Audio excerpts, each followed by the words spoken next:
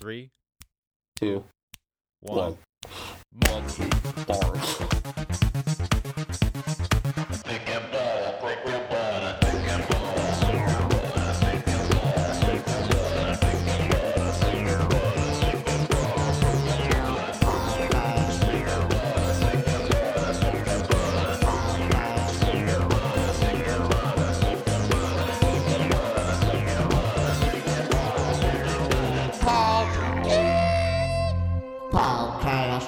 Hello, everybody. Woo! Welcome to the Second Letter Podcast. My name is Alex, My name is Jesse, aka Thick. and the butter. This is episode dude. What episode is this? 99. 99? Yeah, next What? one's 100. Wait a Yeah. minute, what? Yeah, Oh, I'm not even kidding. Our last one, Fuck. I checked because our last one was Zach. You remember doing that with Zach when we talked about Twilight Breaking did. Dawn Part 2? yeah. That This- was 98. Which will be out when this is. Okay, the cat, we need to, we haven't podcasted in a long time. Yeah, it's I been a think it's been month. like a month, yeah. Yeah. The last time we podcast together was longer because, Oh, you mean just you and me? yeah, because the last time we Yeah. did it was with Zachary, so I don't Yeah. even remember. I think we did. the last We did time Lost. We did Lost Boys right before, which is not out at the time that we're doing this Which- podcast. It was so long ago at this point. I don't even know what we talked about. Yeah. When I thought of it, I think I liked it. Yeah, we liked it. We had a very civil. Hey, by the time this is out, surely Lost Boys will be out. So check Yeah. out that episode. Check out We had that. a nice civil. We had a very mature discussion on that episode, I would You say. remember- Oh yeah, you edited the episode. Yeah. No, we didn't have any penis jokes in that one. We didn't talk any Really? weird shit. We just hung out. Damn. Yeah, amazingly. We didn't have Damn. a lot of goofies. We just had a nice, mature, friendly conversation, unlike our usual antagonistic rivalry that we usually display What? on this medium. Nah. I don't think we usually- really had any, like, now that I think about it, we haven't had any, like, arguments on this podcast. No. There's been No. a couple, but I don't Oh, really remember. actually, there was an argument on the Twilight, not between you and me, but there was a moment where Zach said something about Star Wars. I don't remember what you said, Oh, and then yeah. you oh, said, my God, yeah. I remember that. "Oh, my nipples just got hard." Yeah, I didn't hear about Star Wars. Yeah, which is going to be really funny for people listening to our episodes like sequentially, because they'll have just listened to that and be like, "Wow, you're ripping off your own jokes from last episode." Yeah, guys. It's been so I long. haven't even it's been so long. So long, and I've done so much since then that I don't even, it feels way longer than it actually was. I know, because you went on a pilgrimage last month in Yeah. June and returned, and then I went on a pilgrimage, and while I was on a pilgrimage, you were on a movie set. I was So working, like yeah. that's a lot of shit that happened. We Yeah. so So we just we literally physically did not have time to do this. yeah, we didn't have any of our stuff around, you know? And you Yeah. physically like this. So like we talked a little bit about you being on a movie set, but I Uh-huh. still just think that's the coolest thing ever that you were on a movie set. Yeah. Yeah, so for the listeners out there, if they care, I was working as a PA on a feature that was shooting here in Pittsburgh, Pennsylvania. And yeah, it's a small, kind of independent feature that's going to be coming out, I think, probably, I would assume, not until next year, but obviously Yeah, I'll let that makes everybody sense. know on social media and this podcast when it does come out, so if you Yeah. guys can check it out if you would like. But it's called Two Lions in Pittsburgh, so keep your eyes out for that. Oh, it's like so Pittsburgh is actually part of the story. Yeah, it is. And Okay. that's actually something about it that is very cool because, well, first of all, I had an amazing experience working on it. Everybody on the set, everybody who was involved in producing it, directing it, writing it, the grip department, electrical department, everybody was Yeah. super cool. made a lot of cool new friends, which is always great. And connections, And friend connections, which is connections. fucking awesome. But yeah, it was great. But I forgot what I was gonna say. Something about the. Did you ask me a question? Something about the film. I do. I want to know what your best and worst like memory from like the entire experience, if Oh, you okay. have one. Do you have like Um, because like it sounds like because basically what you said you were doing, and for people who don't know what being on a film set, you just shot for 3 weeks, basically 12-hour days for those full 3 weeks, which Basically, is yeah. Some a of them we got. crazy way to work. Yeah, yeah. Well, because I mean, usually, I mean, because this is like a small uh budget film, is Mhm. actually considered an ultra low budget feature. Yeah. So it's not even low budget. So I don't know what the exact budget of the film was, but it was very low. And because of that, we shot for 20 days. I was there for 15 days. I wasn't there for the Hmm. first 5 days. But so yeah, so because of that, we shoot like have such a small budget, and you have to pay everybody that's there, and a lot of the things you have to go quickly, you know. And Yeah. 20 Book it. days is not a lot of time to shoot a No. feature film.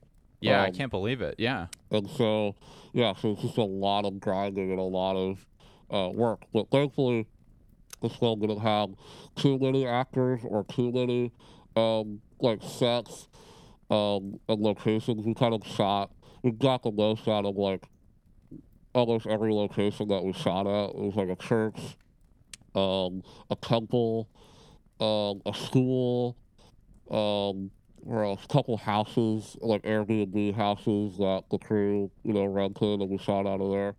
Yeah. Um, and so yeah, it was super long, but the best memory, um, rapping was pretty fun. Oh yeah, when you were Because it, rapping with the main talent, oh, no.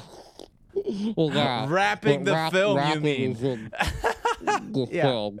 Yeah. That was fun, you know, because you put all, everybody works so hard, and then Yeah. when it's finally done, the last shot, it's such a relief and it's like a celebration. So that was super fun.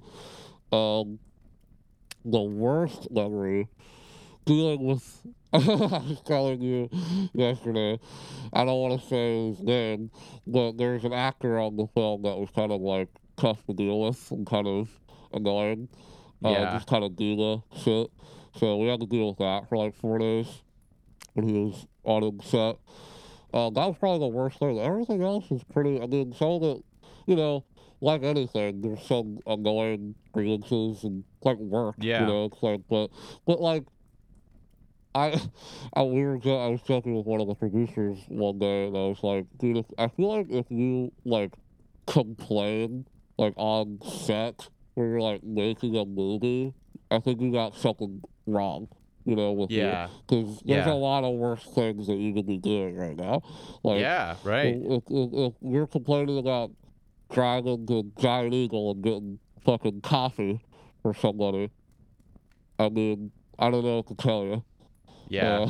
You know, so like, yeah, maybe any bad day is. I mean, it's elevated to the fact that you just realize that you're like, oh yeah, I'm making movies right now. You know, Yeah. it's an amazing thing. It's not like I'm working at a coal mine or something. There's a lot of worse shit you could be doing.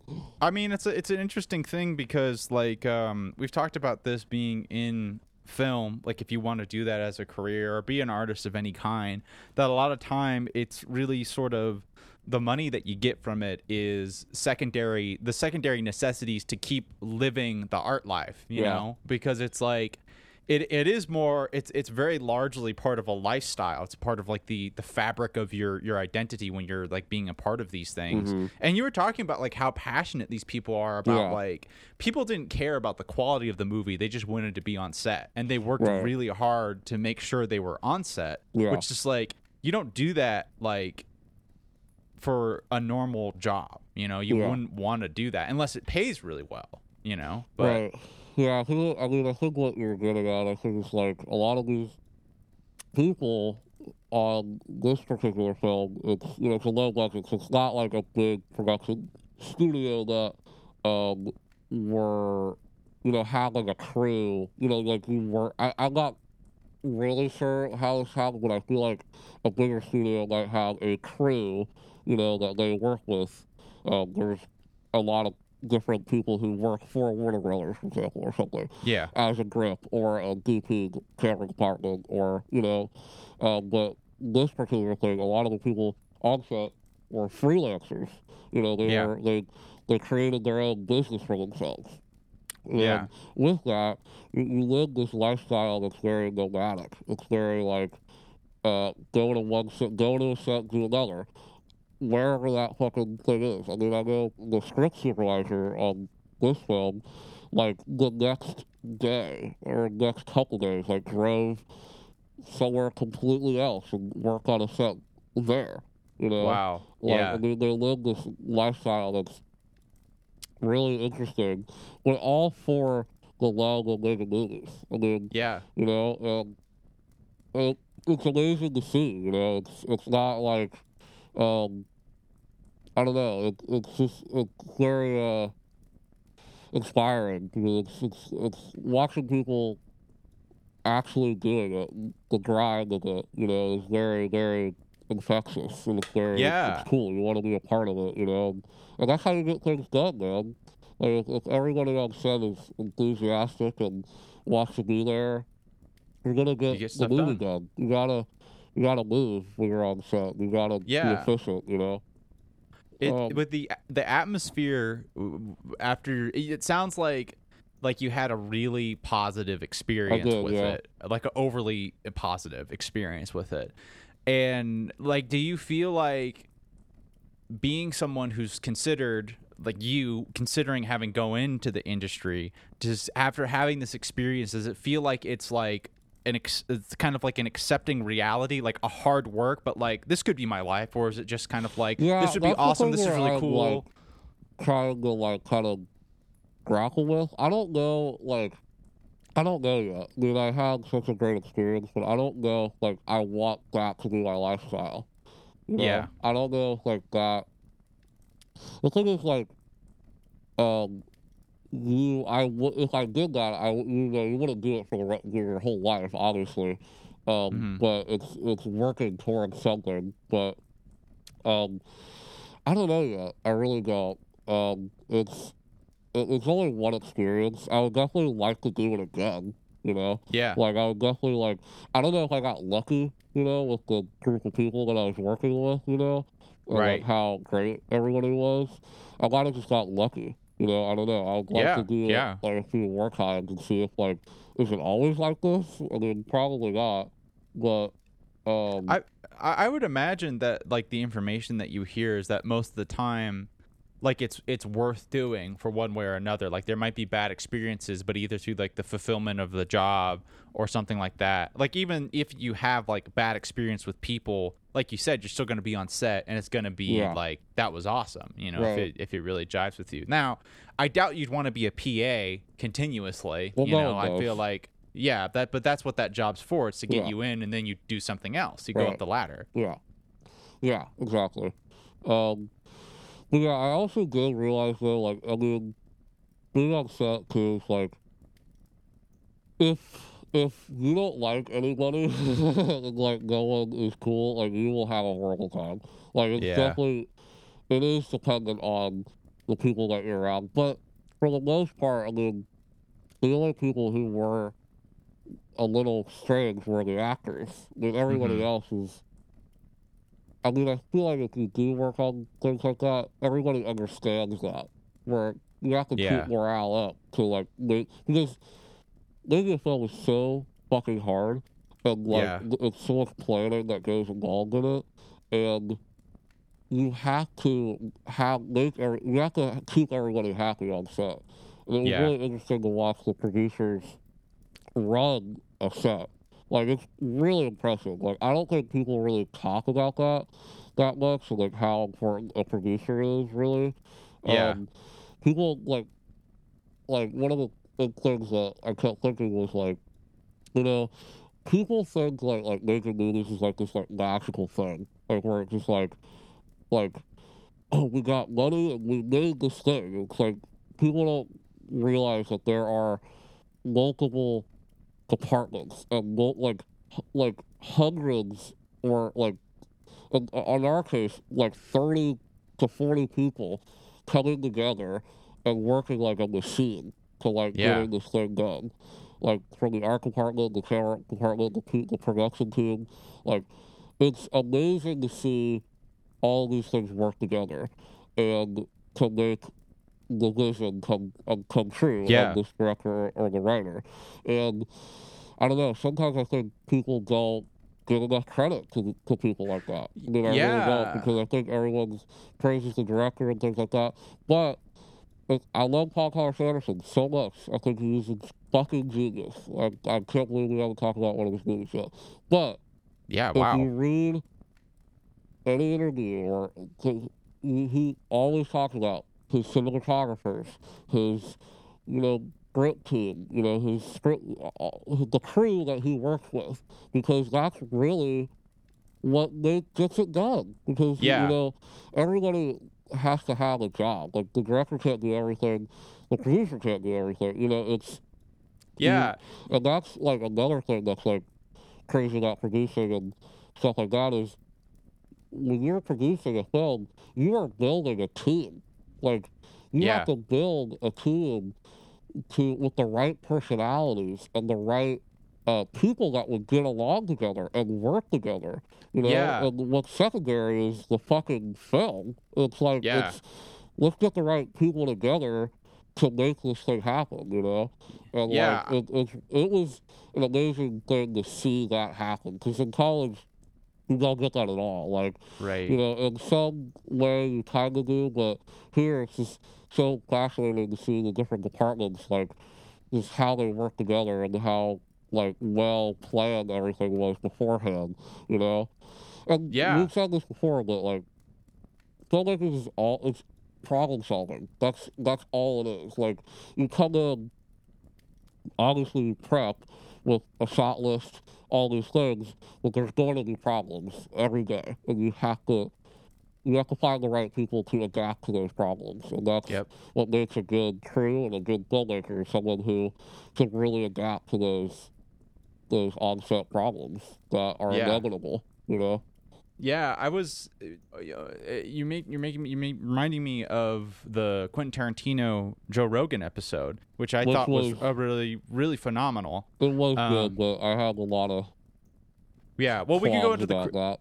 we can go in the qualms, but let me like the one thing that I was struck by with that, like Quentin talking about his career and the way he worked, is this sort of criticism you have of the perception about movies. Because on one Yeah. hand, we've talked about the criticism of movies being like just like cookie cutter schlock, which is just like too overly produced. But at the Right. same time, a movie is a collaborative process, and it gets kind of confused when we talk about these auteur directors like Quentin Tarantino. But what really struck me about the way he talked about making movies is that he took a lot of personal credit in terms of the script, and because he did Well, that. right. Yeah, But right. then when he was talking about a movie, it was way less like I did that and way more him talking about like I conducted this, like I Right. was the leader of this orchestra, Yeah, right. but the orchestra played it, I Well, yeah, I didn't play it's it. basically being a director is like basically like you are more concerned about like the actors, the performances, but like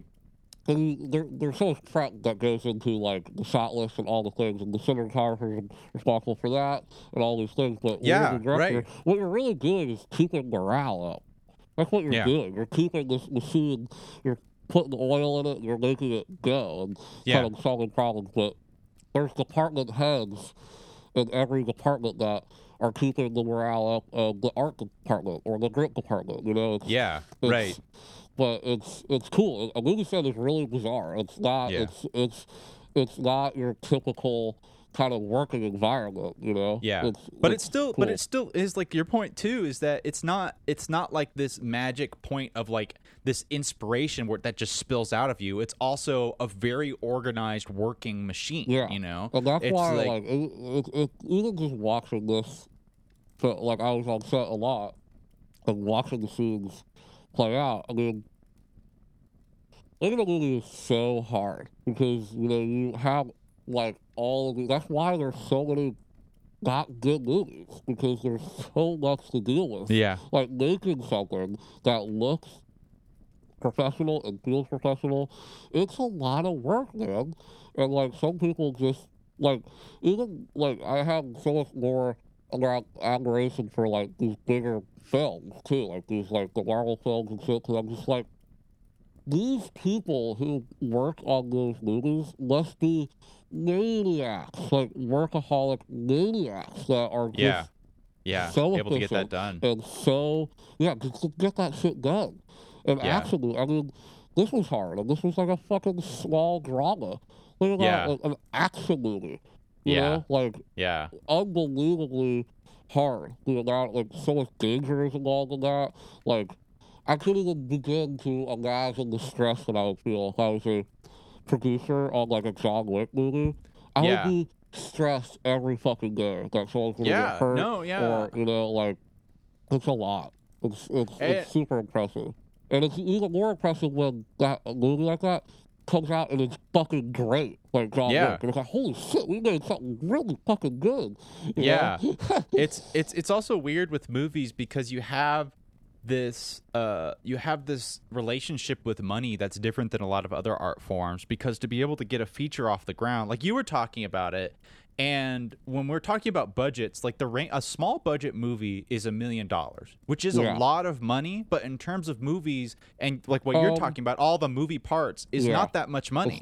And for you, like your micro budget might be in like the $50,000 to $60,000 range or less than that, which is more money than as an individual might seem like a lot. But it's like this really small amount of money to get this thing going off the ground. So it's really weird with feature films to think about how like how much money needs to be invested into that. Like a starting director needs to invest $50,000 to $1 million to be able to practice being a director. That's really weird and crazy to be able to do that. Right. And you have to do it again. Figure out a way to do it again. It's not even like investing their own money or I mean, one of the like things that I was talking to the producers about was like how, like if I were to make a short, like what would I do? And what they told me was so fascinating because it was like the advice that they gave me was basically like you should just try to make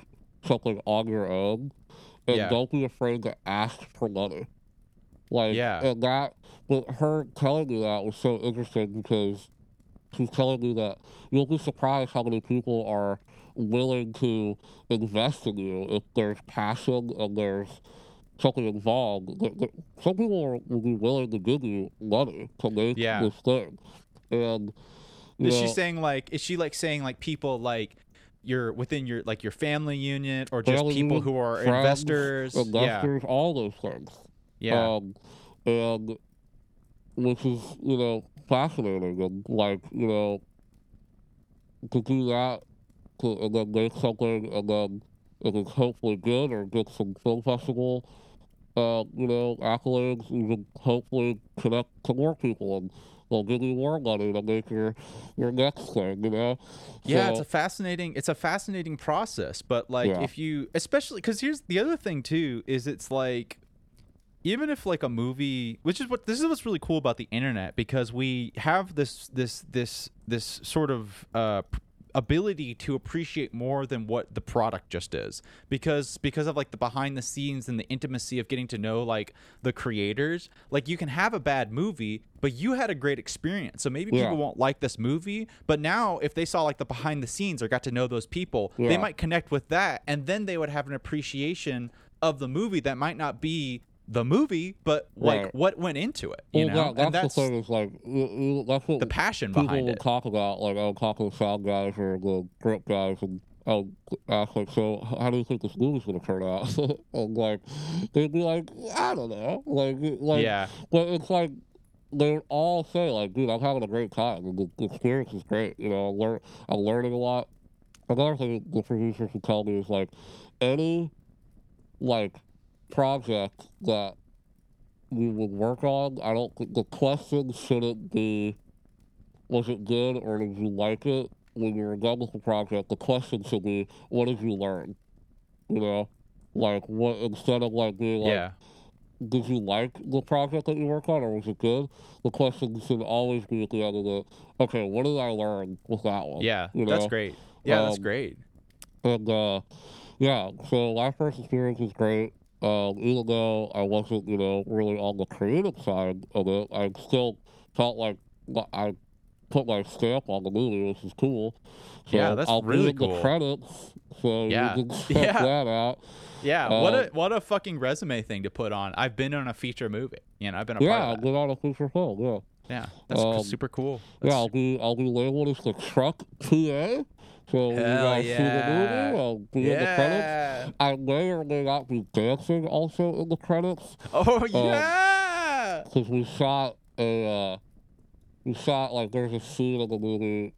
I didn't tell you what it's about yet, but I guess we can tell it, whatever. But there's a fashion show scene, and when we shot that, the director wanted the whole crew to like put on silly like outfits that they had there, and like Yeah. jump in front of the camera and just do like a thing. And Yeah. for the credits, so I might be in the credits. I don't know. I don't know. If I'm gonna get edited out, or I don't know. That'd be But so I sweet. might be in the movie. I would buy But, like a steelbook edition if you're in the credits. I would love that so much. yeah. So yeah, that's what I've been doing for the past 3 weeks. It's been a complete whirlwind. It was very Yeah. very fun. But funniest part too is that where we shot, like most of the film, was like the exact place that I used to deliver to with Amazon all the time, That's which was really weird. hilarious. Yeah, it was pretty funny. It was like the same area. Wow, that's bizarre It as was fuck. bizarre, man. Like bizarre. Like actually, what was really weird is the first house, one of the first houses that we shot at, Yeah. I delivered to like multiple times. Wow. That's pretty weird. What the fuck? But yeah, so that was weird. But yeah, so I'm ready to go back to podcasting and Yeah. making Well, okay. music, I have. hanging out, I'm finding the curious. next job, whatever the I'm fuck I'm gonna do. curious. I'm curious what your qualms with the Joe Rogan Quentin. Oh, it was more with just Tarantino himself. Oh. Like, I think that I love Quentin Tarantino as a filmmaker, and as a guy, I kind of really don't like him.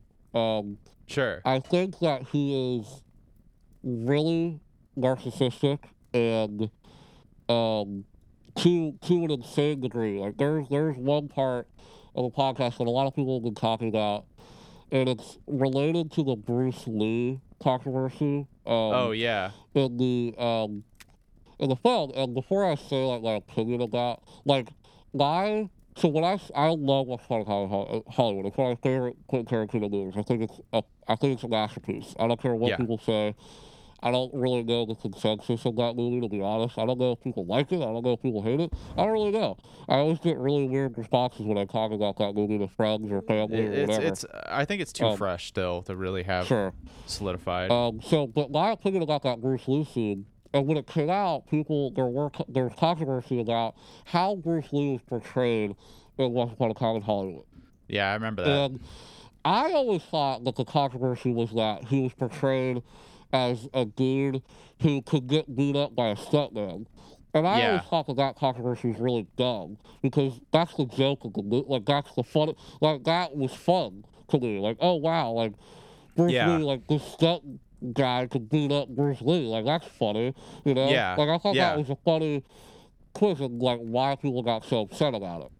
Yeah. Now, I get more of the controversy, and Tarantino's response to that controversy in the podcast was, honest to God, mind-blowingly fucking mentally R-worded.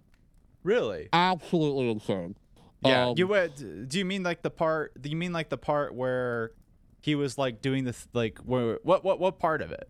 Okay, so in the movie, the controversy really was that how like Bruce Lee was portrayed in the movie, which was like hating stuntmen, you know, and being like a dickhead basically Yeah. on set.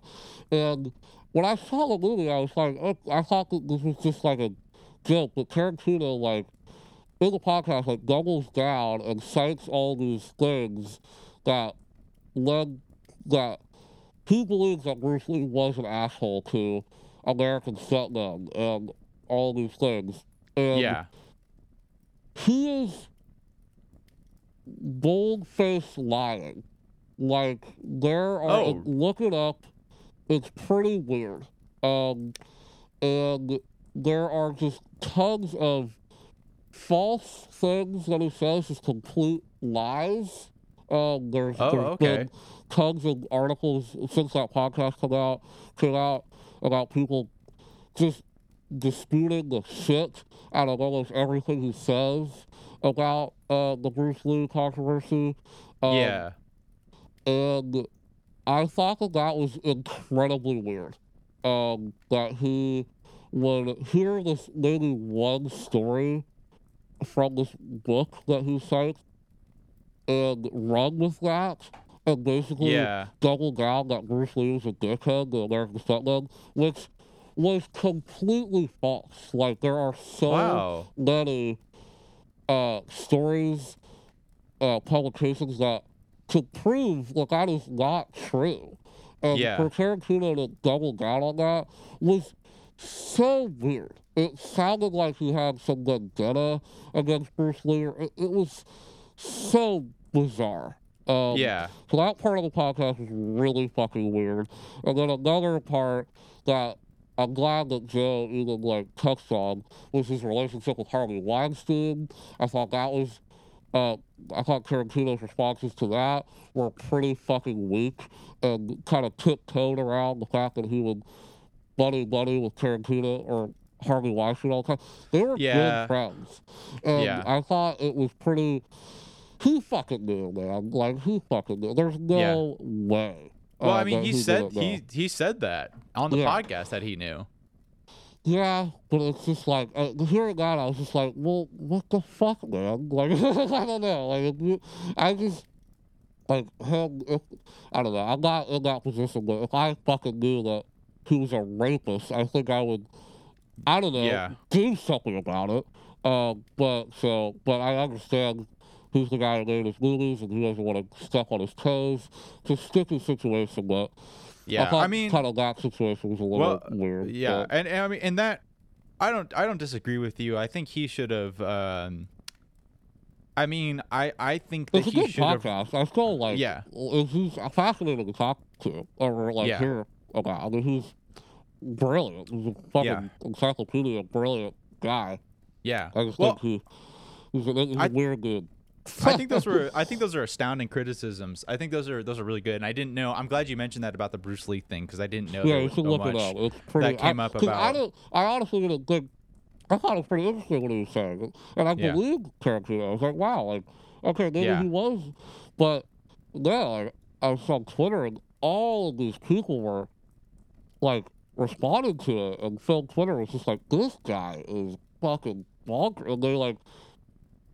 I read all these things about it that were just like, wow, this dude is just bold-faced lying. Or I mean, Quentin Tarantino really seems like kind of like the film fan conspiracy theory nerds before like there was the internet to really fact check anything. And since he was probably smarter than most of the people he's been around, he just kind of assumed that he was right most of the time. But you can't get away with that in 2021 when you get your shit fact checked all the time. I'm not that really makes a lot of sense. Like now that it's rising. It doesn't like discredit anything that he the film's still great. I still Yeah. interpret it that Well, Bruce Lee okay. thing is whatever, but I think the way you're approaching it is 100% reasonable, and I think that Bruce Lee's controversy is stupid. But what you're talking about is 100% reasonable, because what you're talking about is the personal vendetta Quentin seems to have with Bruce Lee, and how unfounded and ridiculous and narcissistic it is to have that kind of thing. you can even tell that in the podcast that Joe is like,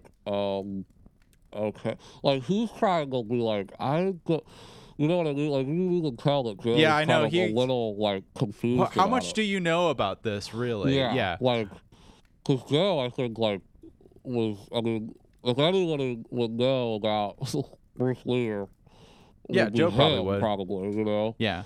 So, but the other thing about the Bruce Lee controversy that I always found kind of silly is just like, why are you taking this movie so personally? Because it's a work of fiction. Well, you know, and what it's like was the controversy comes from his daughter. So that's kind of what sparks it. Is that his daughter was really upset about the movie. Yeah. And I get it. You know, you see your dad portrayed in a way that he was not. And that would be hard to watch, you know? Yeah. And, like, to see your dad portrayed as this farce, you know? Yeah. And, like, to me, I thought it was a joke, you know? It's silly. Like, Bruce Lee's fucking awesome. You know, Enter the Dragon's fucking badass. I still love Bruce Lee. No one's gonna watch that and be like, "Oh, Bruce Lee's such a fucking," you know. Yeah, but if they're not watching Tarantino's movies correctly. But I get it. You know, when there's somebody related to Bruce, you know, is upset about it, like that's gonna become controversial because you upset the Lee family. You know, that's not cool. You know. Yeah. But to me, that's I get like I kind of agree with what Quentin said on that point. It's like I have sympathy for how she reacts, and I'm sorry I offended you on that ground because it's like personal to you. But it's like the whole argument about it is just like nothing. You know, it's just like, what do you want to do? What do you want to make happen? What is the problem? There's like no problem. She got offended. I'm sorry. Well, yeah, I agree with that. But his reasoning is fucking crazy. And you're like, okay, now you just sound like a dickhead. Because now you're just like... But then that's not a problem with the movie. That's a problem with Quentin. Yeah, exactly. That's what I'm saying. Yeah, like the and that's what I think.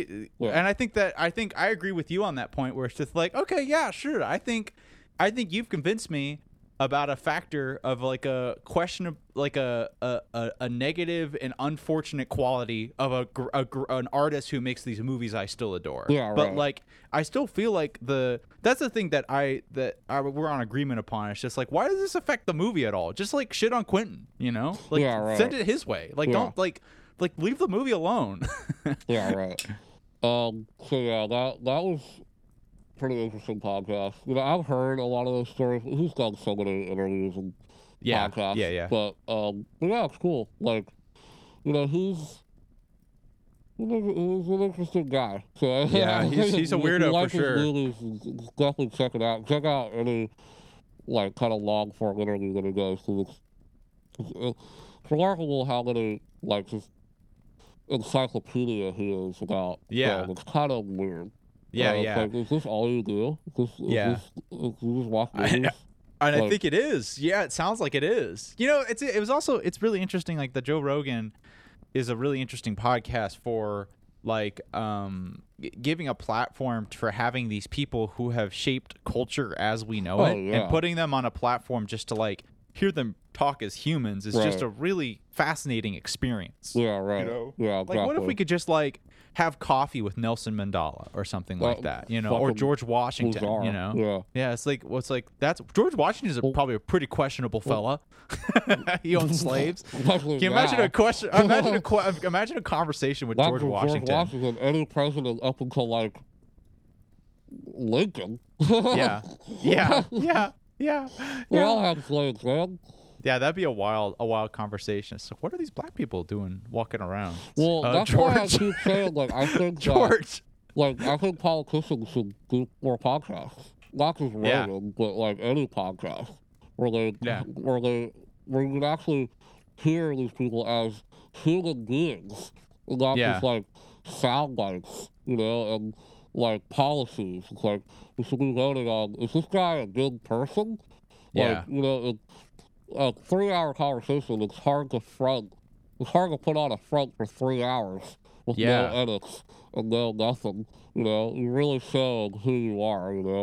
Yeah, that's a really interesting. That makes me think of a really interesting situation, because if we like get in a situation where, which I think we're going in that direction, where we're talking about this with like the potential of the internet, where people get connected based on passion based things, but we Sure, have a lot of people who are kind of assholes, or are extreme assholes like Harvey Weinstein, or monsters like Harvey Weinstein. And it's like, but they are still participants in like these groundbreaking revolutions of like art making. So it'd be interesting to see. Oh, I mean, that's Harvey how Weinstein culture is one of the greatest producers of all time. and it's interesting to think about like what's going to happen to our culture if we can weed out people like that, Like, Yeah. is the general like niceness of society going to rise? Like, I don't know. That's a really interesting thing. That's a whole question about like cancel culture, right? Where it's like the idea of trying to get rid of every negative thing in the Yeah. world that anybody said. You're not allowed But to like, say anything. but here's An okay. extreme version of that. But here's the question actually that I'm thinking about is like, is it worth, and I think the answer is yes, I think it is worth it to sacrifice a few masterpieces to make it that the general like goodness of people is higher. 100%. That's kind of an interesting thing. 1000%. You can Yeah. make a masterpiece without being a dickhead. Yeah, Like, yeah. Jesus Christ. Yeah, man. Yeah. That's the course. point of art. That's like our but that's revolutionary for our time period. You It's our see see generation, what I but there's mean? also a level of extreme versions of that Yeah. that are very scary. Yeah. That are very like, you can't say anything, and if you say Right. you make a joke about a gay guy, you Yeah. make a joke about a black guy, or Yeah. anything, it's a good, like, the mentality of it, you're right, is there, and it's good. The idea of like these people who are committing crimes and getting away with it should not be working in the film industry or working. They should be Yeah. in prison. They should Yeah. be Yeah. locked away. As But, criminals. rightfully. it gets hairy when you talk about people who maybe made a bad joke, in the past, 10 Right. years ago, or Right. that's like I forget who said it, but there's a great quote that I think Chappelle said it. I don't want to. I think so. Yeah. I can't remember, but he basically was asked. Somebody was asked, like, and this stuck with me hard, where it said something to the extent of, do you regret things that you've said in the past? And he said to the extent of like, listen, like, I'd rather be like a different person, than the same person for my whole life. Yeah. You want to change, you want to evolve, and like, so I like giving people chances. Like, if you said, like, when Twitter just started, people were saying wild shit, crazy shit, because they Yeah. didn't know what to do. They were like making these crazy jokes, on Twitter, but you change. The world changes so rapidly, and like, you could say retard 10 years ago. You could. Yeah. Yeah. Now Yeah, you right. can't. Apparently, you can't say it anymore. Yeah. You could say faggot 10 years ago. You could. Yeah. You actually Yeah. could. Yeah. Normal Um, conversation. Now you can't. The world changes so fast. And because people that's just how our society works. Like, it's just, we read things, it's interesting. Language and stuff like that is so fascinating, but Yeah. Yeah. like- I mean, I think what you're kind of talking about is like this problem of trying to create these inner qualities of having like a sense of like what's good, which is a difficult thing because it's not always it's not an objective quality to know what's good and being a good person. Perfect. No, but there's also the Like- problem with this cancel culture thing that it's like it's on the verge of oppressive censorship too, you know? And it's like 100%. and that's No, not it's good. It's That's not bad. on the verge of it. It is. It's Yeah, it already, is. We've had these fucking crazy situations that have already happened, like the Kevin Hart situation, which I still think is one of the most bizarre things that has ever happened in like the entertainment industry. It is one of the craziest things, you know. Yeah. I will You mean never, that's the Oscar situation, yeah, I right? will never Yeah. forget that. Never. It was the weirdest thing I've ever seen.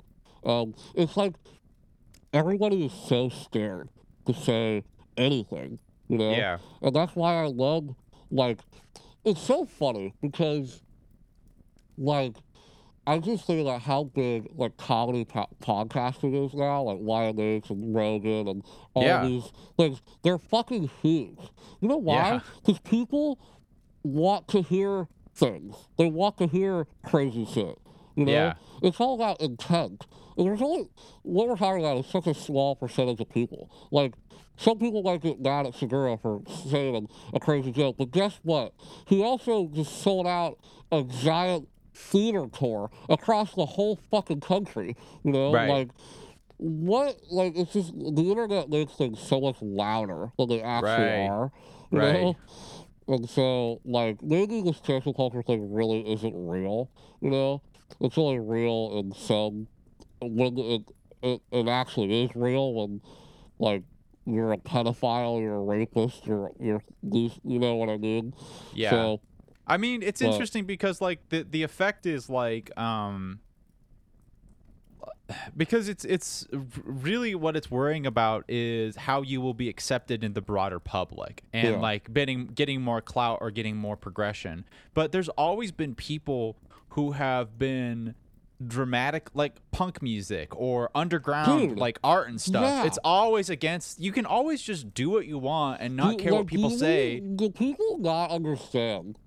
Like, that, this conversation is just so fucking, like, you're so right. It makes me so crazy. Like, Yeah. I would consider myself more on the left, you know, but people that are so far on the left, they are crazy people. Like, the Yeah. idea that, like,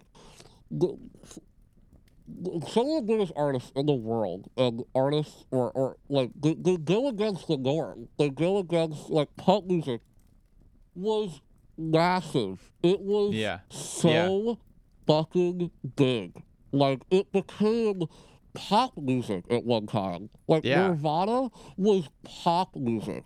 So Yeah. many people now that wear Nirvana shirts, they make me laugh because I don't listen to pop music. You have a Yeah. fucking Nirvana shirt. Like, Nirvana is pop to the fucking max, bro. Like, Yeah. dude, Yeah. they were one of the biggest bands in the 90s. Yeah. Like, people love that stuff. We are attracted to people who are willing to go, to have the balls and the cojones to say, fuck this world that we live in. This is all fucked up. I'm gonna make music about it and I'm gonna put my fucking thoughts out there. And Yeah. everybody fucking agrees. You Yeah. know, Nirvana was huge. You know, Yeah, all these yeah. things. Pop music was huge. The Clash was huge. Rage Against the Machine, which is Yeah. literally a group that literally was talking about so many different political issues at the time, were massive. You know, Yeah. like Yeah. Kanye West is someone who is so against the norm and so just rebellious. He is maybe considered one of the best artists of our time, you know? Yeah. And that's like, you can dislike him or I'm right, you know? It's Yeah. just, like, history has told us that is correct, you know? Yeah. I just don't want, like, all this cancel culture and all that shit to stop people like that.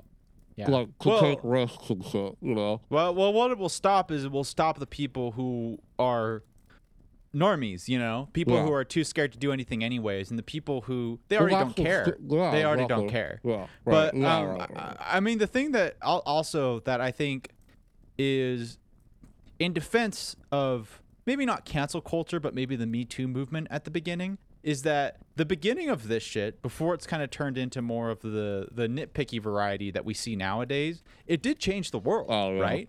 It totally changed the world. Yeah. Like we live in a different, and so it's like it was an important part of our history to have that moment, and we're just gonna have to figure out what the next evolution is after that, because it's like we just like this. I don't know. We'll just have to see, man, because it's like we don't want to silence people. We don't want to silence good art. I honestly, God, like I think this conversation is just like, I think it will never stop. I think there are people. Yeah. I mean, I think like this is just like an annoying shit. You know, it's just like an annoying thing that like the internet kind of like deals with, you know, where like Tyler, the creator on his newest album, has a great song about this very thing called Manifesto, where it's just basically about how he feels about cancel culture and how weird it is for like this iconic person to navigate these things. You don't know what to say, you don't know how to say it, you don't know what to support. It's this weird tiptoe effect where you don't want to get canceled, but at the end of the day, it's basically like, fuck you guys. I'm gonna do whatever I want to do, you know. And it's also I'm a good person. I'm not gonna, you know what I mean? Like, it's all about believing in yourself, you know, and the intent, you know. I've found that the most success I found in my life, which I think you'll agree with me, is just to be authentic to myself too. And like living in a culture like that is well, in like this is really weird because you're thinking about performing in the right way. And it's just like, I'm not performing. I don't want to live my life trying to perform something accurately. I just want to exist as me. And that can be like that's a really weird thing when you try to think about that in terms of, I don't know, being politically correct and stuff, you know, well, and all that. It's really fascinating to like, you go to college and you meet people. It's really fascinating to see like how many people like do feel like that they are putting on a performance, you know, some performing aspect. I think everybody is to some extent, to some, you know, different at least when you're social situations, especially when you're young, you know. Between the ages of 18 and 21, you are because you don't know who you are yet. Exactly.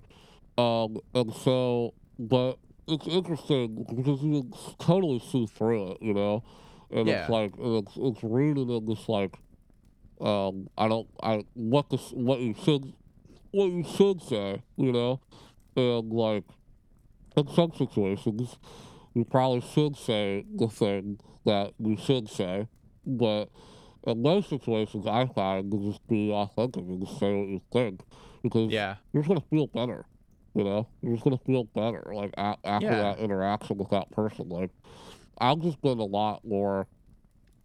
Like, somebody said, like, I don't want to talk about this, but recently, I was hanging out with some friends of mine, and a friend that I hadn't seen in a long time said something really wild. Yeah. That maybe 10 years ago, I maybe would have just brushed it off and then annoyed me in the sleep, and I would have slept that night, because I didn't. Now, I zero fucks given.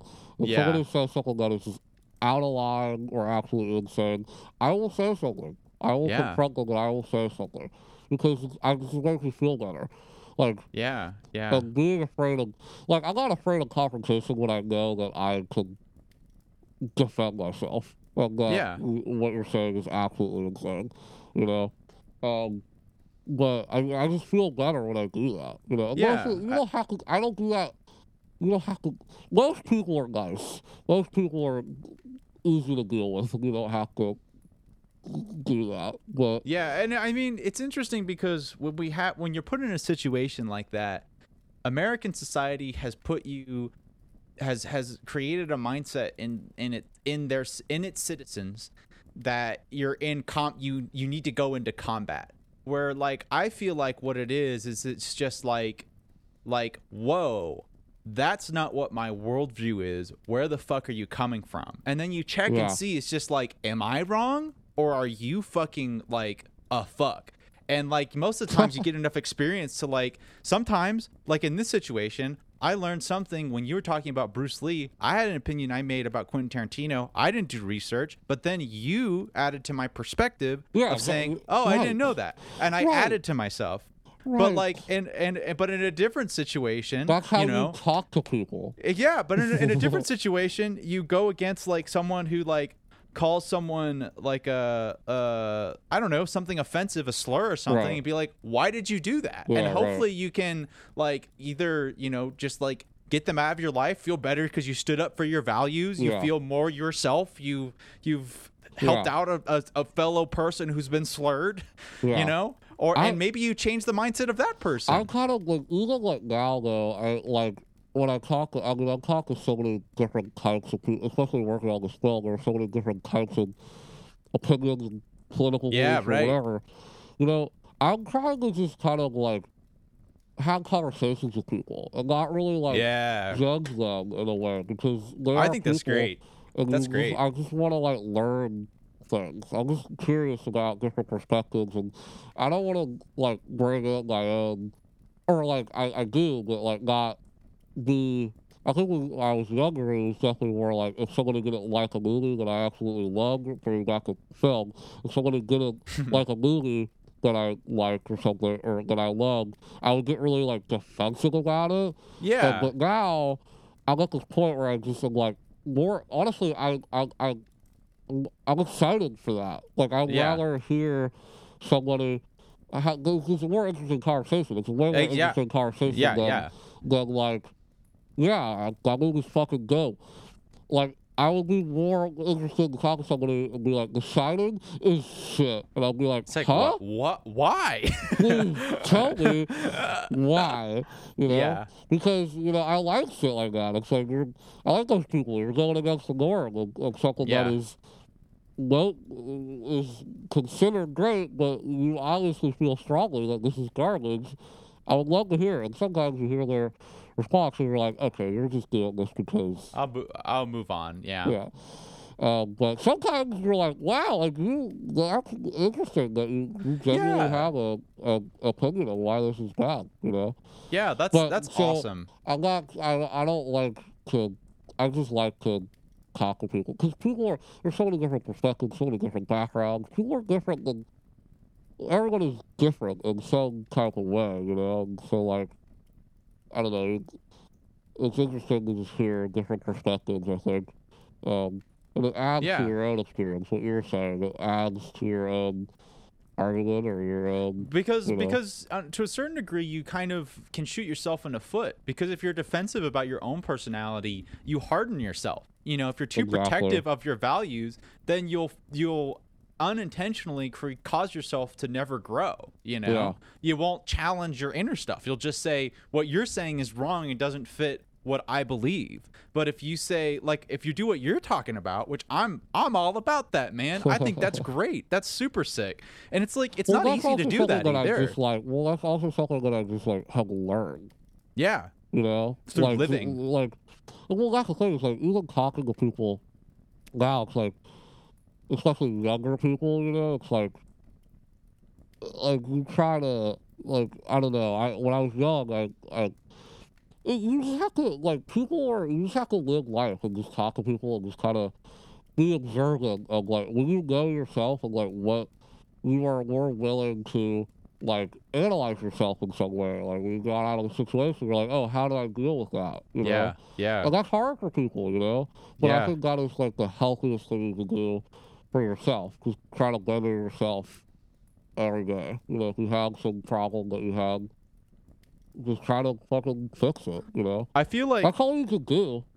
yeah, I feel like college was the time where I learned that I needed to do shit like that, and then post college has been the time where I've really put the practice in to figure out how Yeah. to realize how to do that in a way that's authentic. Yeah.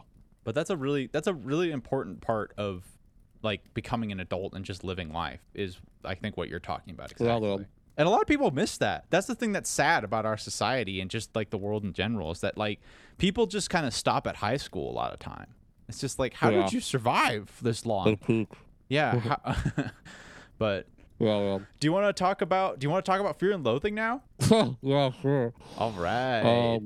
So I picked this movie, and I've not seen a movie in a while, and I kind of wanted to like watch something that was just like fucking bonkers, and something that I hadn't seen in a long time.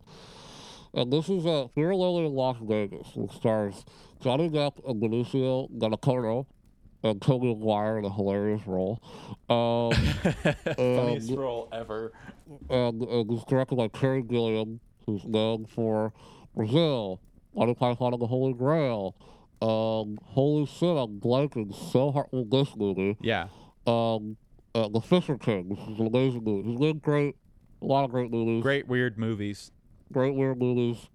And most notably, this is an adaptation of Hunter S. Thompson's book of the same name. Yep. Which I have not read, but I need to.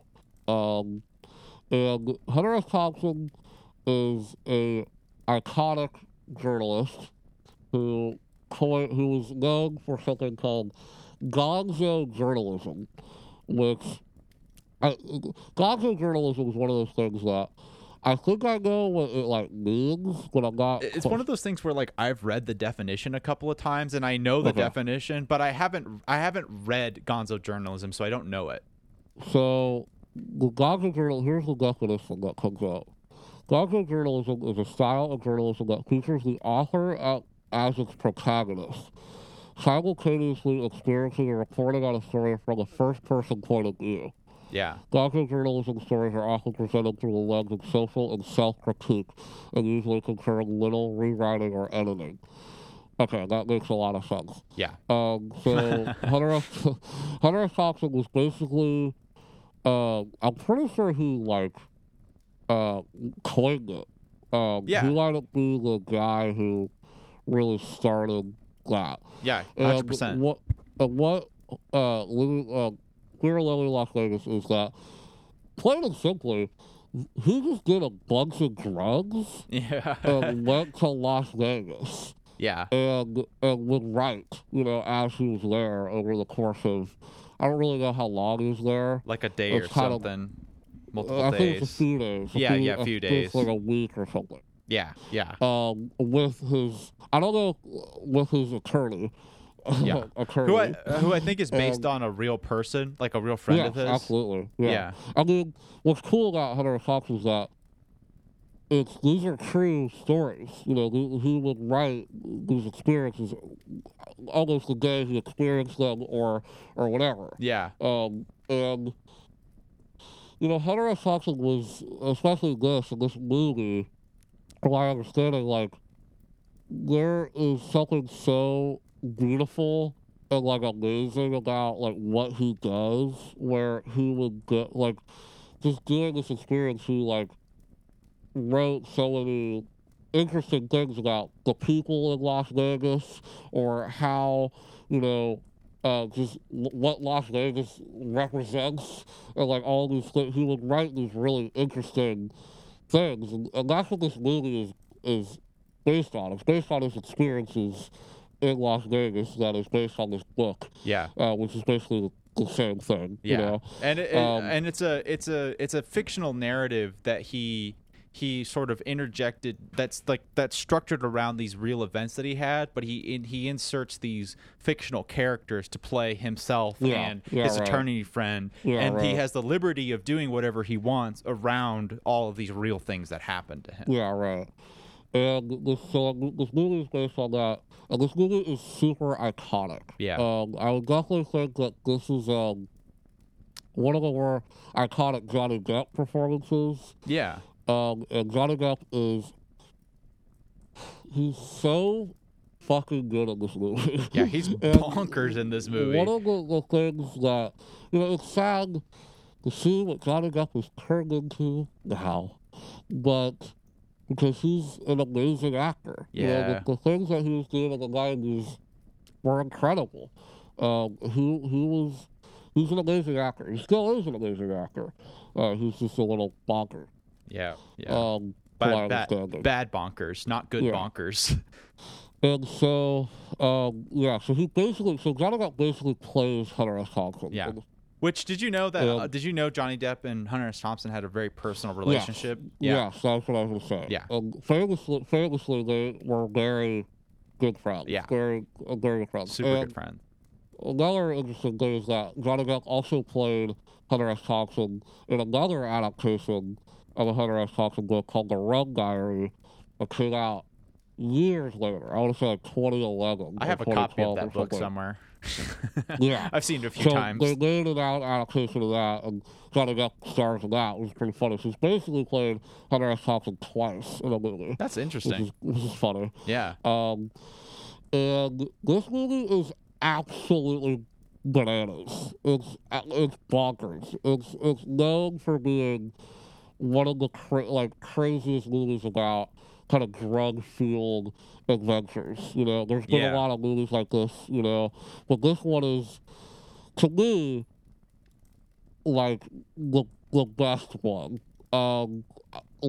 Because this movie is so influential. Like, after this movie came out, it seems like the visual style, especially of like these movies like this, like whenever someone would get high or have some high adventure, it almost feels like Fear and Loathing, because I think Terry Gilliam captured, not that I've been on drugs or anything, but I think what Terry Gilliam did with this movie is he really captures what it's like to be on these drugs, especially LSD. That's one of my favorite things about this movie. Probably my favorite thing is the visual aspect of this film. This movie looks amazing. It is shot with this amazing frenetic energy that this movie only can really give me. Yeah. This bizarre art style that I love the art style of this movie. It is so. I don't even know how to describe it. It feels like, you know, he shot this movie like from the perspective of Hunter S. Thompson, from the main character who's on drugs for the entire portion of the film. Yeah. And there's so many weird little odd things details in the backgrounds of these sets, and like all these things that just add to this psychedelic experience that you're watching. You know? It really does feel like a psychedelic experience, like a nightmarish one. Yeah, and I think the other factor about why, in addition to being so good in its accuracy of the emotions behind it, it's a really incredible adaptation of the feeling of it. It feels like a really exactly. Exactly. And it's hard to say for certain, like comment on this, not reading the book, but like what I've known about Hunter S. Thompson and stuff is that it's like, I think it does a really excellent job of not just of accurately presenting the personal experience of what it was like in a visual form, you know, and taking those words and because one of the things I really liked about this movie is that usually when you watch a Terry Gilliam movie, it's like, well, that's Terry Gilliam, and this movie is that, but it's more so like, well, that's Hunter S. Thompson, you know, like you're looking at that. And I think Terry Gilliam did a really good job as an adapter, because he's just like, I'm going to interpret Hunter S. Thompson and present his story through my style, and that's it's so well done in that way. It's definitely like not like one of her movies, period, Brazil, where when you see that movie, it is very Gilliam. Yeah, like, you know, it is so bizarre. But this movie, it does feel like it's restrained a little bit, which is funny. But you're right. Right. It doesn't feel like he's doing these the craziest visual things that he maybe could have done. You know, and it feels grounded in that way. But I think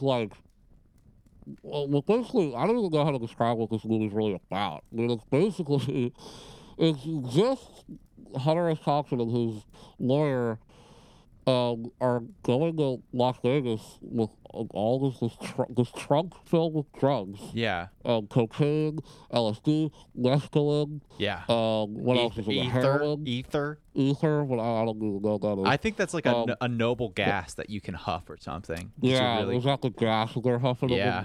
Yeah. Okay. Yeah. And I think they were going there. They were gonna. Hunter S. Thompson had a job to. Raoul Duke is the name of the character in the movie. Duke had a job to cover it? Yeah. Johnny Depp's character's name is Raoul Duke. Okay, but I feel like I thought that was his alias. I thought because he is referred. There's a moment in this movie where he's referred to as Mr. Thompson. Yeah, where he gets like a telegram or something. Yeah. So it might be Raoul Duke, might be the fictional name, because they check in with different names, and it might be his alias. Well, I think that the characters in the film are named that, but there's this meta blending where it's like obviously Thompson, but it's in the character. I think it is Raoul Duke, the character, and Dr. Gonzo, the character in the film. Yeah. But they're trying to cover a motorcycle race. I think that's why they went to Las Vegas in the first place. Initially? Yeah, they went to cover a motorcycle race and then to cover that narcotic drug thing. But in between, they did. Go ahead. So he was just a journalist. Yeah. That was who wants to get these stories, these bizarre stories. You know? But it turns into a nightmare because they're psychos, like they're fucking crazy people, and they just did as many drugs as they possibly can. And the only way I can describe this is just a series of psychedelic misadventures with Hunter S. Thompson. Like, another thing I think about this movie is the narration. I usually don't like narration, that much, but the way that it is portrayed in this film, I thought is brilliant. Because you really get Duke's inner monologue throughout these kind of experiences, and it feels like it's funny knowing that this is Hunter S. Thompson, based on a book, because it's almost like you could hear him almost writing the book, in a way. Yeah. With these narration.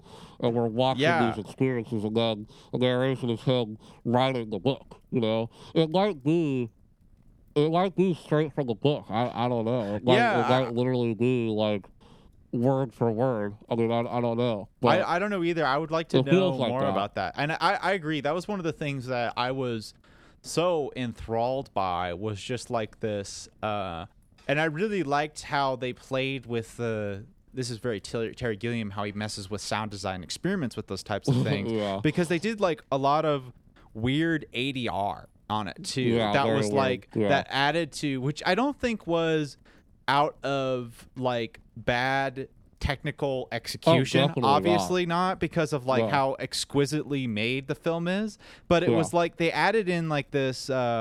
It's also a Universal film. Yeah, and it's just this. It's the way that the narration is it's not the same kind of non-diegetic narration or in the future kind of narration. It's very much all existing in the same place. The narration is happening at the same time of the events. Even if it's just great. There's so many great moments. There's this fucking the beginning of this movie is so. It's so iconic. I can't even it is so fucking good. Yeah. And there's this great moment where they pick up Tobey Maguire, and when the first narration happens, he is am I talking? Was I talking this whole time? Yeah. Was I? And it's turning this narration and what you're saying. It's this bizarre. And there's a moment when he's narrating, he's moving his mouth. He's talking to himself. Yeah. There's this really bizarre blending of that where I haven't quite really seen anything like that. Yeah.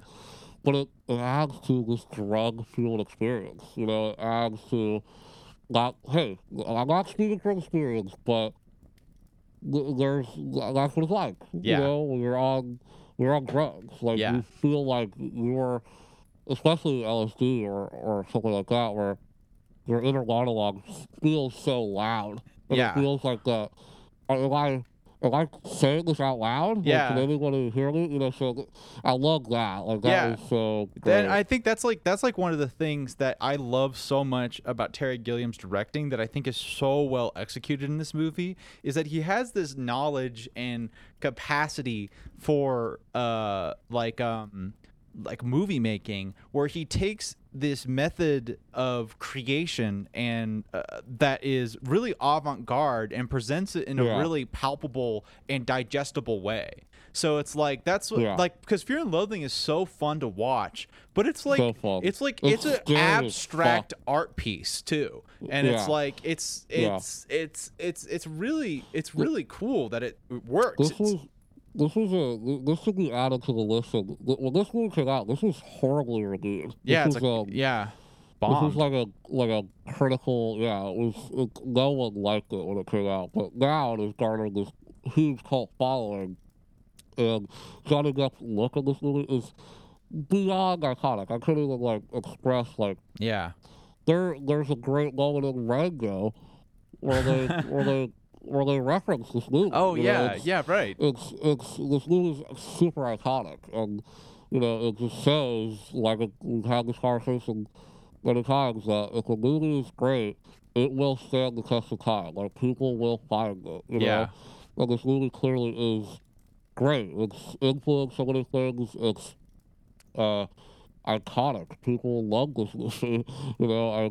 I you know, there's a certain type of person that if you meet and they like movies, there's this, if you talk to them, you're like, hey, do you like Fear and Loathing? You go, yeah. Yeah, I totally. like Fear and Loathing. Yeah. You know, there's a certain type of person that really likes this movie, but I think this movie is really entertaining. You Yeah. know, it's really funny, but it's really nightmarish in a lot of ways. Yeah, There's some 100%. really disturbing imagery in this movie. And especially with Benicio del Toro, who is maybe more bonkers than Johnny Depp in this Right. movie. He is insane in this movie. Yeah, And that character, Gonzo, is he's a psycho. yeah. He's a psychopath. He's completely unethical. Like has He's no ethics at all. unhinged. Yeah, And unhinged.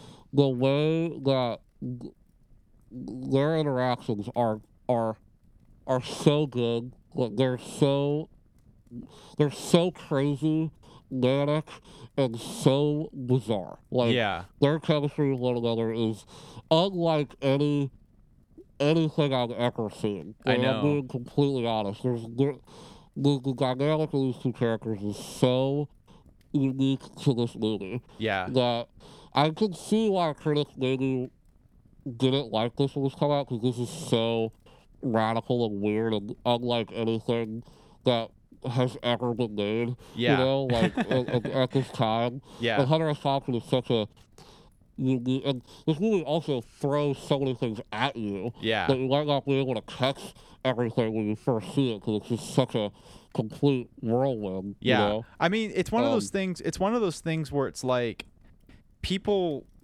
who are watching it. This is one of the things that like I feel like Quentin Tarantino was talking about like in The Change in the 90s when he was discussing the fact of like people like the big shift about like just like fixing the problematic guy and like Yeah. and changing it to be like that. This is one of those movies that's like if you kind of don't have a lot of experience watching films and you're used to a film that sort of is telling you a story, this is a film that is Yeah, like yeah. it can be really frustrating to watch because you get to the end of it and it's just like what happened? Like what was I There's a supposed lot to get out there's of a lot that? of reviews that called it like, you know, pointless and Yeah, totally. stuff like that. And I get it, but at the same time, like I think they're completely missing the point. I agree. Ironically. Great.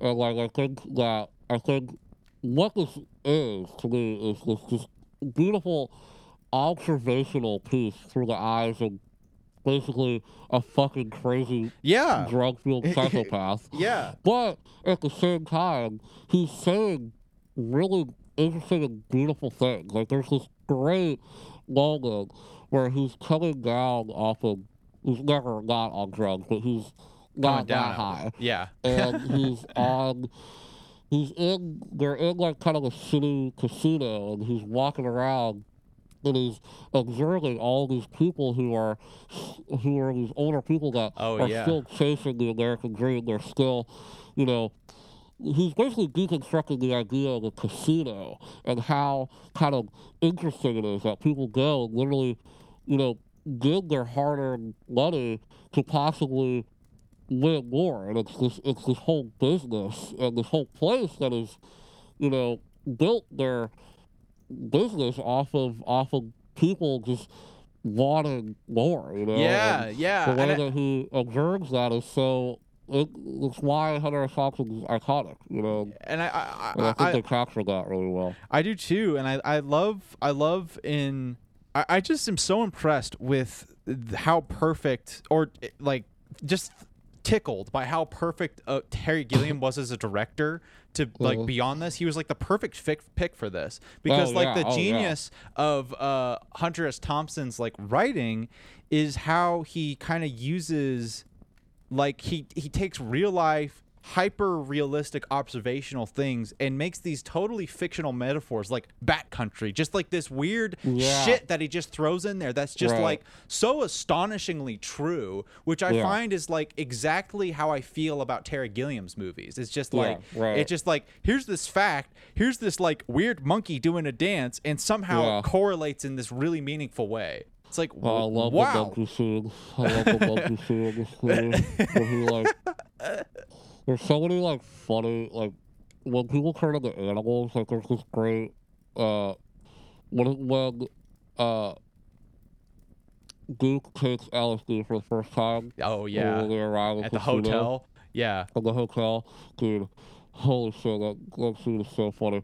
But it's also very like real. Like, dude, I got kind of triggered when I saw. I don't know how they did this, but when the carpet starts moving. Yeah, that was so cool. That was a perfect representation of what it's like to be on something else. Yeah. And I've never seen something like that. Like up until this point. Like I don't know how they did that. Like, I don't know either. Amazing visual effects. Yeah, but for like it is. If you want to know what it's like to take LSD or shrooms, there you go. Yeah. I think that's like a good scene. Like that scene when he first comes in is like the point where I was kind of like, the scene where they're driving across the desert is so awesome, but it was like the scene where I was testing to see, is this great or is this unbelievably like campy and dumb? And it was by the point that I was at the elevator, like when we were in the hotel, that I was like, this is genius. Because like Johnny Depp is literally a cartoon. He's literally a cartoon, and he's so awesome. Because I love like when he goes up to the office and he's like having this monologue. It's just like, it's okay, just go up there, say I need a room, my name's Raul, and he goes up and he's like, hi. It's so so good. And I also like how his movement, how he moves. I love that. I love it. I love how they add in like this sound design when he's moving, where he's just going like yeah. He like the way he talks is so amazing. Like he like mumbles basically throughout this whole movie. Entire movie. And it's not like one of those like and it's not like one of those like sometimes when you have things like that, especially trying to do a famous person, it's like the actor's trying too hard to like just do a good impression, and it's just like stupid or something like that. But it's like it's just really good. It's just really good. I really like it. I love his costumes. I love all the things that he wears. Yeah, unbelievably funny. Which which I in the Wikipedia, I think it's allegedly that was Hunter S. Thompson's. A lot of that was his clothes too. Oh yeah, which he looks like that in photos. Like it looks like he's been wearing that. did you catch that the Hunter S. Thompson is in this movie? Yeah, I saw that scene was awesome. That's a great moment. Dude, yeah. that's one of the funniest scenes too, because Yeah. that was a scene where he was on acid or on Where some he's kind of talking about drugs. the 60s. and Yeah. He's talking about, like, And he yeah. goes in the bathroom and he spills like the Oh my God. LSD on his hands, and Yeah. that guy comes in while the hippie's licking it off his The shirt. hippie guy, yeah. If with any luck, I'll ruin that man's life forever. Yeah, well, I love it. Yeah, just like this guy comes in and is like, I think I ruined that man's life because every time he walks into a bathroom, he's going to see a flannel wearing guy. It's like so good. Oh my God. And yeah, so like Hunter S. Thompson like appears in that scene. Yeah. And, like when he's like, oh, is that me? Yeah. You know, there's so Yeah. many Yeah. like great. There's a lot of scenes like that where like he just gets done with like a acid binge or whatever, and he like sees himself in like in the scene, or he like recounts Yeah. like what just happened the night before. Or there's so many great like moments where the film will just basically like spiral completely out of control, and then it will like just snap, and like the room is like filled with water. And Yeah. there's, like, so, Yeah. like the way that like the film like they'll do this like crazy high escapade, and we won't really see it, and then but like he'll start narrating and like piece together like what happened. And, Oh like, my we God, that see was it. such a cool scene when he was doing that. That Yeah, was so cool. It's really bizarre and really like striking, and it's weird. Like Yeah. it's just weird. Yeah. It's one of and- the, it's like one of those types of films that I feel like comparing it to painting, it's like one of those films that's like those abstract paintings that doesn't really have a clear subject, but just has this like fantastic textures and colors that you Yeah. can't take in all at once as a whole piece. You have to look at like Yeah. each corner as a time. It's just littered with these brilliant subtleties that are just so Yeah. cool and Yeah. engaging and beautiful and scary. Yeah, super scary. Like Gonzo's character is just he's so confusing. Yeah. But in the perfect way, I think, because when he's not on drugs, he's so mild mannered, and he's so like collected, you know. Yeah. Yeah. And then when he gets on drugs, it's like, Holy shit. Like he is going to kill somebody. Yeah. He's going to kill somebody or kill himself. And Hunter and Johnny Depp's character like being scared of him and being like trying to like put him together is just so entertaining. Like I when love- they're at the carnival when he's like the carnival casino and he's trying to get off the merry-go-round. Yeah. Oh my god. That's so funny. Or So the scene where they're in the hotel and he chases it back into the bathroom with the microphone, like the Yeah. megaphone. Get back in there. Get back in there. Don't come out.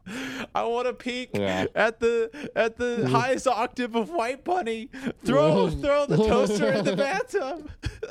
Yeah, it's ridiculous. Oh my It's God. so crazy weird. But another thing that's really weird, and I don't know if this quite works in the movie. I feel like in the book it might be like more impactful, but there's some really interesting war imagery in this movie. Oh, interesting. Yeah. And Yeah. like related to like was that the beginning? yeah, there's like so there's archival footage in the beginning Yeah. of protests, and then there's a bunch of footage throughout the film. Whenever they're basically watching TV, they're watching Oh, war right. footage. Yeah. And then there's also a couple times in the movie where he talks about the 60s and the 70s and basically the response to like the Vietnam War and things like that. Right. I don't know if it was like I don't really get what the point of that was. That's a like, good point. Yeah. in the movie, but I feel like he might be making a point about I don't know, just how America has changed like since the Vietnam War. Yeah. But like I didn't really get that with the film. just didn't really translate very well to me. But like in the book, it might be like it must be in the book because Yeah. they wouldn't, So it's probably more realized like in the book. But Yeah. in the movie, I felt like it was a little. I don't really get it.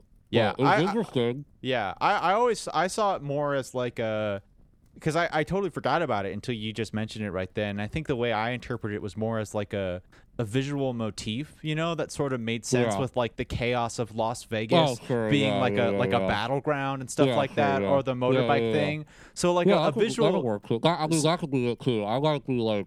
I You know, think I don't know. I'm sure that in the book they go more in depth about it because like everything from that time period talks about Vietnam, like I mean, everything. Yeah, makes sense. So yeah, so that's an interesting thing about this movie. What else we talk? I mean, Tobey Maguire. He's such a. I was so caught off guard. I didn't know he was in hilarious. this at all. So funny. It might be one of his first roles. Like in '98, Yeah. When Yeah, did it's when did gotta be. Spider-Man come out? 2002. Wow, that's Um, funny. Yeah. So they saw him in that. It's like, do you want to be Spider-Man, Toby? Yeah. He's also in a movie called Pleasantville, which is a really good movie. But I Yeah. don't remember when that came out. I feel like that was late '90s too, so it might be around the same time. Yeah. But Do you yeah, he's ridiculous. do you feel like this movie is like I know, like I think this movie is gonna. I think this movie's kind of in like a quiet period in our culture where it's not that talked about. But I feel like this is a movie I've always heard about, like talking about movies and stuff. And after I watched it, it was just like so impactful and cool and awesome. Yeah. I feel like it's gonna have like a second moment or something where people yeah. like rediscover this again. I mean, like I think like people. I mean, whenever I go to like a vinyl store or I go to like these cool like hip places, they always have like Fear and Loathing like posters or shirts or something. I think people definitely like this movie's still talked about. I think, yeah. but yeah, I don't know. I mean, probably. I mean, the thing is like Johnny Depp and Benicio del Toro and Hunter S. Thompson. I mean, they're icons. Yeah. Terry Gilliam. So. I mean, it's definitely going to get rediscovered at some point. Yeah, it's also funny because it's like it's a drug movie that's about misadventures, but it's also like a buddy hangout film, maybe like at its core. It's just like a nightmarish buddy hangout film. I think there's also a lot of movies like this now. Yeah, like, right. There's definitely like a lot of like drug fueled like movies, but they all come from this, man. Right, like, right. There's not a lot of like. Definitely not maybe in the 70s or something, but definitely not like I can't think of like a movie this high profile that had people just doing cocaine and fucking like.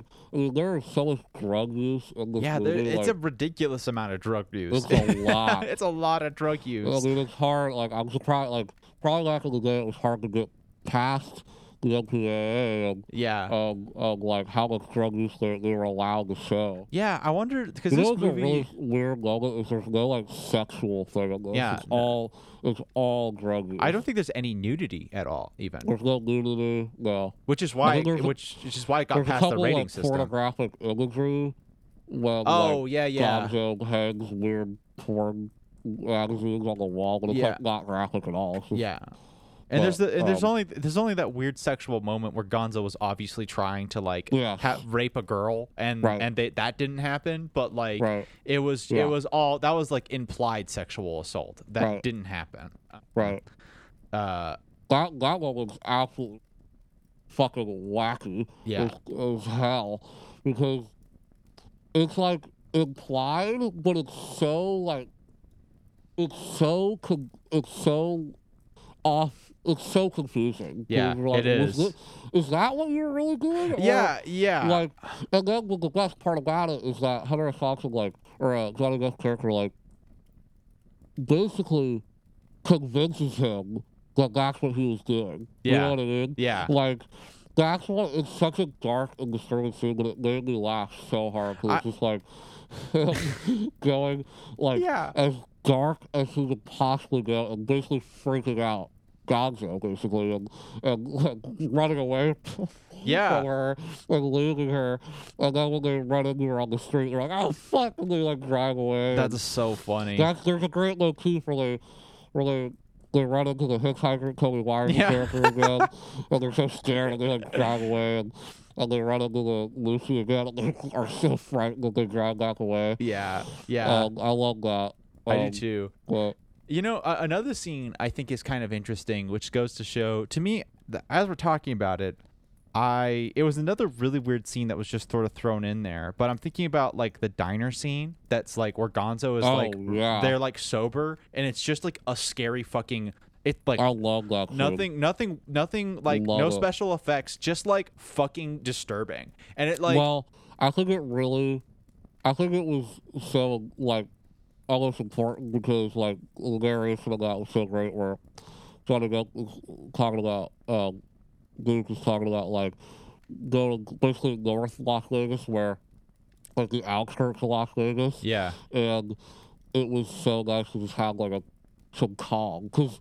Yeah. Duke's character throughout the movie just wants silence. Yeah. He's just looking for like He wants to like, sleep just and write a and go moment. away. Yeah. Yeah. And this was finally the moment that the Psycho is with him, so Yeah. you know, gonna get to have that. So like I thought it was pretty important scene in the sense of like this guy is just a fucking psycho. Yeah. Like it's not the drugs. Like Yeah. this dude is just fucking crazy. And I think you know? like that scene to me really communicates how that this film has more is deeper than just being an exploitation drug Yeah. like what's it called, like a spectacle. It's not just a Yeah, drug yeah. spectacle. It really Yeah. has more going on underneath it than Yeah. like I think so.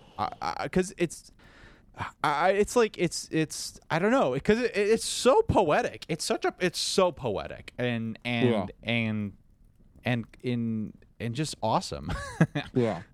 Yeah, it's a really fucking awesome movie. It's a wild one. I honestly, it's one of those things where like people was like, should I get high and watch this? I Yeah. honestly would say no. Yeah. I would. I wouldn't. This is like you don't need it. Like you'll definitely feel high when you watch this. I know. You don't need to. And it's also a nightmarish movie. It's not like you're watching like a fun Seth Rogen comedy. It's No, like, this is always like this is a nightmare. It's Yeah. definitely a drug-fueled nightmare. Yeah. Got a lot of fun to be had. Hashtag You bad know? trip, man. Yeah. This whole thing is just a bad trip that just won't end. You know. I think it's best to try to do movies that you're really trying to digest, to watch them under the influence the second time around. But the first time around, watch it like I'm sober. not saying that this will never be fun. Yeah. You know, if you're stoned, but it will definitely be, you gotta buckle yourself in because it's not a romp. It's Because- definitely Because the other weird thing about like this movie is that it's so like you're saying, it's so nightmarish, and also like it's so disorienting and how it's extremely, directed. yeah. It's like I might throw up. Like, Yeah. I don't know. I felt dizzy after watching this film. Like I was like, Yeah, after oh, I yeah, finished watching yeah. it, I was like I'm like dizzy. I Yeah. have to like sit for a second and like figure out what's going on. There's definitely like there's definitely intentional, you know. Yeah. The visual style, this is so disorienting for a reason. They're on drugs, baby. Yeah. The whole movie. They're fucked up the whole fucking time. Yeah. In that one scene in the diner, you realize that the camera doesn't move at all. It's Oh like yeah. it is Yeah, right. like super lock on. It's like the only like lock on shots throughout Yeah. the whole film. Most Dude. of this is crooked angles, fucking bizarre. Yeah, that's true. That's really true. That also just made me remember how, like, in addition to like the performance and the script and like the execution of the visuals, just the straight up composition of this movie is like Yeah. so gorgeous. I just Yeah, thought it's so beautiful. beautiful. Yeah. It's The so lighting is gorgeous. It's beautiful. The art direction, every the costumes, the color palette of this film is just, it's iconic. It looks amazing. Yeah. They made Las Vegas look dark and seedy, because that's what it actually is. I mean, And the other thing I find, this is another Terry Gilliam genius quality I think about him, is how they were able to take this movie that is totally like has no constant structure or through line through it and make everything Yeah. feel very consistent, like it came from the same palette, when there's like Yeah. like every scene is different from the one before it in a dramatic way. Mhm. And it Sure. still feels really consistent. yeah, sure. Yeah, man. It's excellent. This Excellent. is definitely Excellent. Terry Gilliam is really fascinating filmmaker. He's made some really interesting films. This is definitely probably his most like iconic movie, probably. Like next to Monty Python, probably. Yeah. But yeah, this is a phenomenal movie. It's not for everybody, you know. If you, it's definitely if you enjoy Hunter Thompson, and like if Yes. you know what this is and you know what you're getting into, I think you'll have a good time.